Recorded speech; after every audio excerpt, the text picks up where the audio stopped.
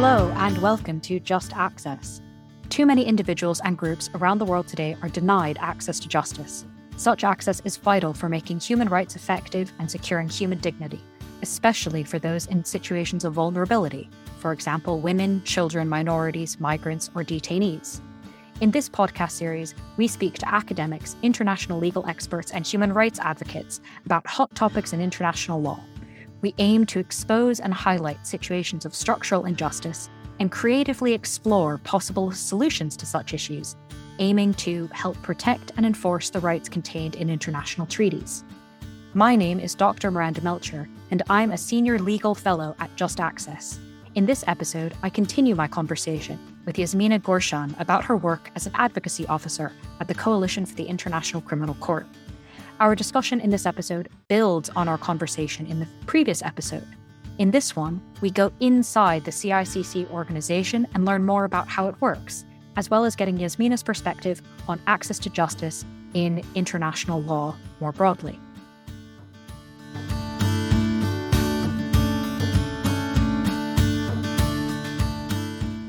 I'd love to now kind of go into a bit more depth about the work of the CICC, given that you've given us such a wonderful sort of overview and what you work on, which is so varied. But in some senses, I almost wonder that has to create some challenges in and of itself, just having so many different things to keep track of and follow. So how does that work within the CICC? How does an agenda get decided on, or the best use of resources? How do you decide what to emphasize?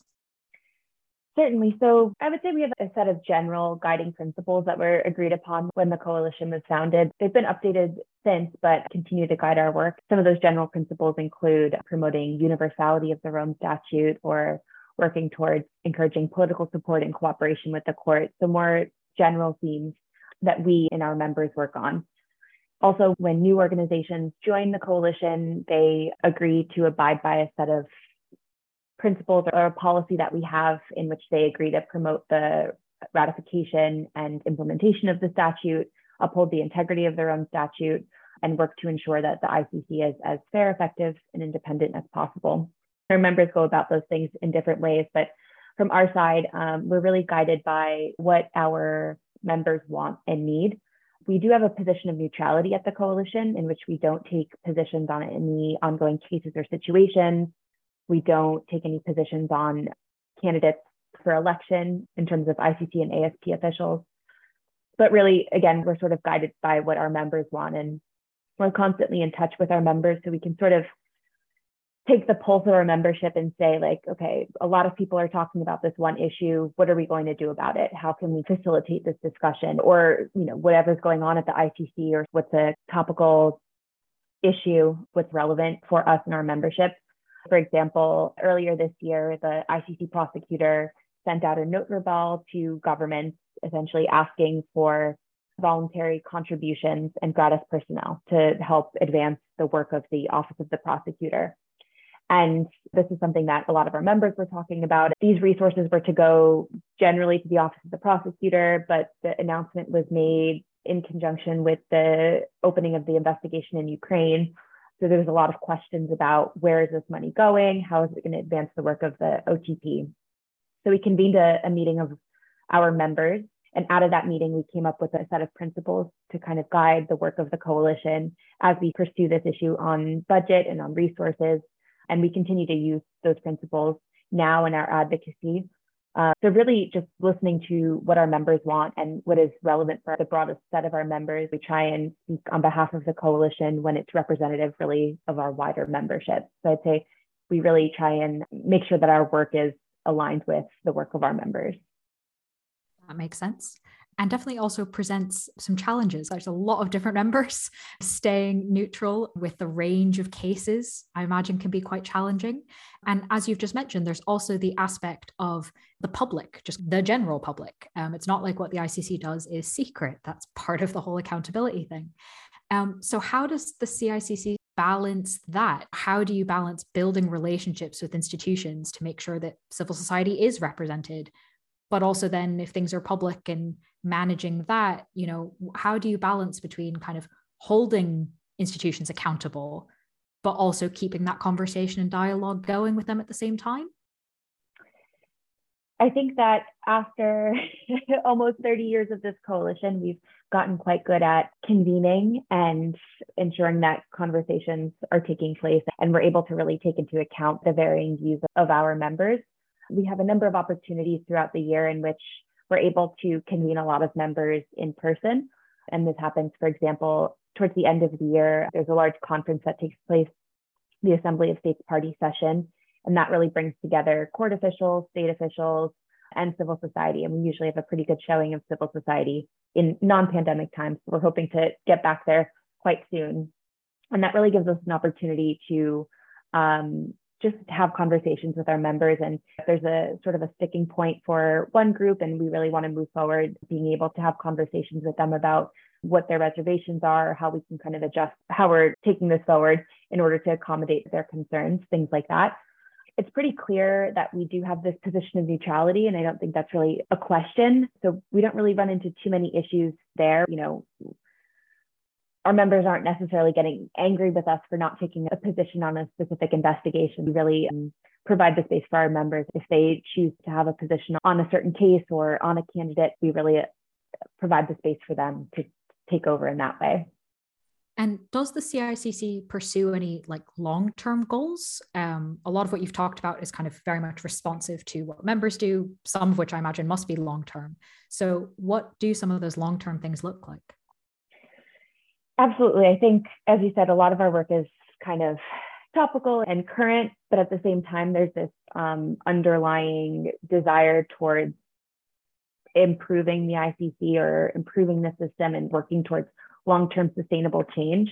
I think one of the best examples of this is elections of ICC and ASP officials. There are constantly elections that are going on, and around each election process, for example, whether it's judges or the prosecutor or other officials, we follow quite closely each process, monitoring it to make sure that it is as transparent and fair as possible, that the most highly qualified individuals are being elected. But at the same time, we are still working on a number of processes that seek to improve the way in which officials are elected at the ICC, whether that's the establishment of a permanent vetting mechanism for high-level officials at the court, or promoting stronger national nomination procedures so the candidates that come before the court are quite high quality before the elections even take place. So we sort of work on a kind of smaller scale when these things are happening, following them. But then behind the scenes, we are also working quite closely to just make the ICC a stronger institution. We also see this in terms of budget and resources. As I mentioned earlier, the prosecutor had made a call earlier this year for additional resources. So that's, I think, tied into a kind of a longer discussion, the way in which states provide the budget for the court and making sure that the court has sufficient resources, one that matches its workload, so that the court can really live up to the expectations that are placed on it, not only by states, but also by victims and affected communities.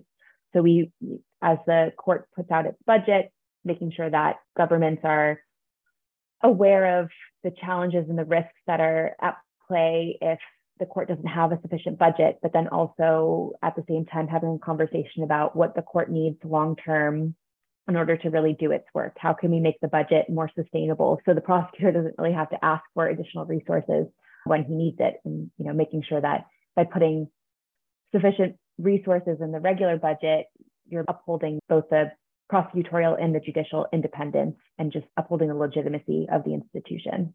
Yeah, some very important points. And I think really effective reminder that we might not think that things like budgeting and resources are the sort of sexy side of the work, but they're absolutely fundamental. So I'm really glad that you guys obviously are such experts in keeping an eye on that, making it happen, and raising it to our audience as well. But thinking kind of this bigger picture, when you think of the greatest risks for access to justice, when we talk in this realm of the ICC and international law, when I asked this question to my colleagues at Just Access, we had a whole range of possible options of what this could possibly be. But we wanted to ask you, the expert at the CICC, what you think in terms of greatest barriers to access to justice. Well, unfortunately, I agree. I think there are a lot of risks at play, whether universality of the statute. The ICC is not a universal institution. It has 123 state parties. So that's one barrier to justice. I'd say the kind of insufficient or the lack of civic space for NGOs to operate, or even human rights defenders who face threats and attacks every single day. I think the fact that the ICC, again, is a relatively young institution, I'd say it takes its time. A lot of these cases drag on for many, many years, and then making sure that you're really able to provide justice to those who need it the most. That kind of comes into question when these cases go on for 10, 15 years, something like that. I'd say, as I mentioned before, whether or not the court has sustained funding, whether it's able to really do its work, making sure that it has access to victims and affected communities and is really able to do effective outreach in the situations in which it operates is definitely a risk that we see. So I think there's a lot of barriers to justice. All right. So we weren't, far off by coming up with a lot of different options, but thank you for your expert opinion. At the risk of perhaps overgeneralizing, as we come to the end of our time with you, do you have any sort of recommendations for ways we can fix these things? Not to quite phrase it this way, but I guess if you had a magic wand, what might some of those fixes be?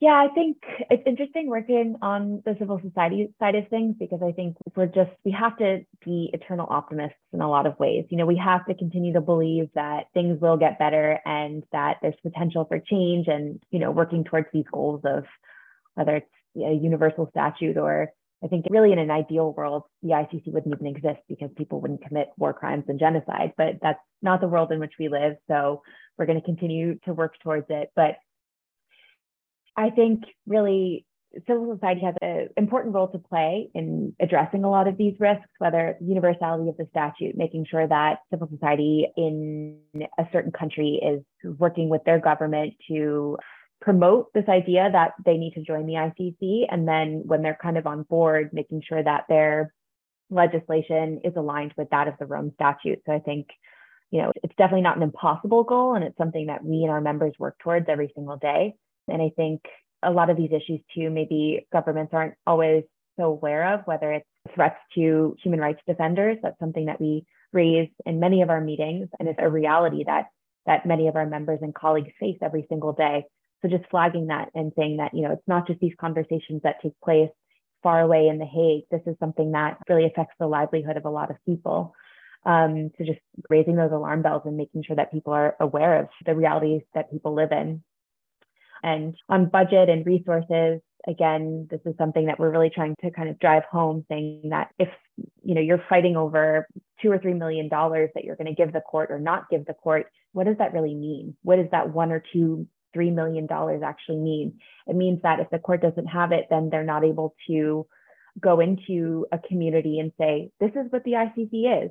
This is what we're trying to do. Will you please come and cooperate with us? Or if you want to really have the trust of a local community that you're trying to work in. If the court doesn't have resources, they can't do that. And then again, you kind of miss out on building trust within a community and really getting the kind of sign off from them. And I think that's really important, thinking about why does the ICC exist? It really exists to provide justice to victims of these really atrocious, terrible crimes. So kind of bringing it back down to its core values and why it was really created, I think is really important in, I guess, having people pay attention to these risks. That makes a lot of sense. Staying then as my last question on the theme of optimism as part of what's important about working in civil society, maybe you could share with us something that you're excited about or optimistic about for the CICC and international justice becoming more available? Definitely. I think I'm very much a ICC nerd, if you couldn't tell. And I love working on the ICC. And I think I'm very lucky to work at the Coalition for the ICC. And really my favorite part about this job is being able to work with our members all across the globe and just seeing the incredible work that they're doing and providing a platform for them and making sure that the rest of the world can see the work that they're doing. And I think it's a very exciting time to be working on ICC issues and ICJ more broadly these days. I think there's a lot of attention on the ICC now that there's this ongoing investigation in Ukraine. And just the fact that, I can see the ICC prosecutor on CNN here in New York talking on TV. That's kind of crazy to me because not everyone really knows what the ICC is. So I think even sort of that name recognition around the globe and calling more attention to the work of the ICC and why it's important has been really exciting. And I think, hopefully that also translates into providing more attention on the work of our members and the really important things that they're doing every single day in trying to work towards justice for really terrible crimes and providing a voice to victims and to affected communities. So I think, again, it's a really exciting time and, I'm very excited to be part of it. Well, thank you for giving all of us listeners a little bit of insight into the exciting work. Hopefully it helps us kind of follow along in a bit more of an informed way, maybe helps us be even more excited. So thank you very much for sharing your time and insights with us. Thank you so much. Thank you, Yasmina, for speaking with us on these episodes. Stay tuned for future Just Access interviews.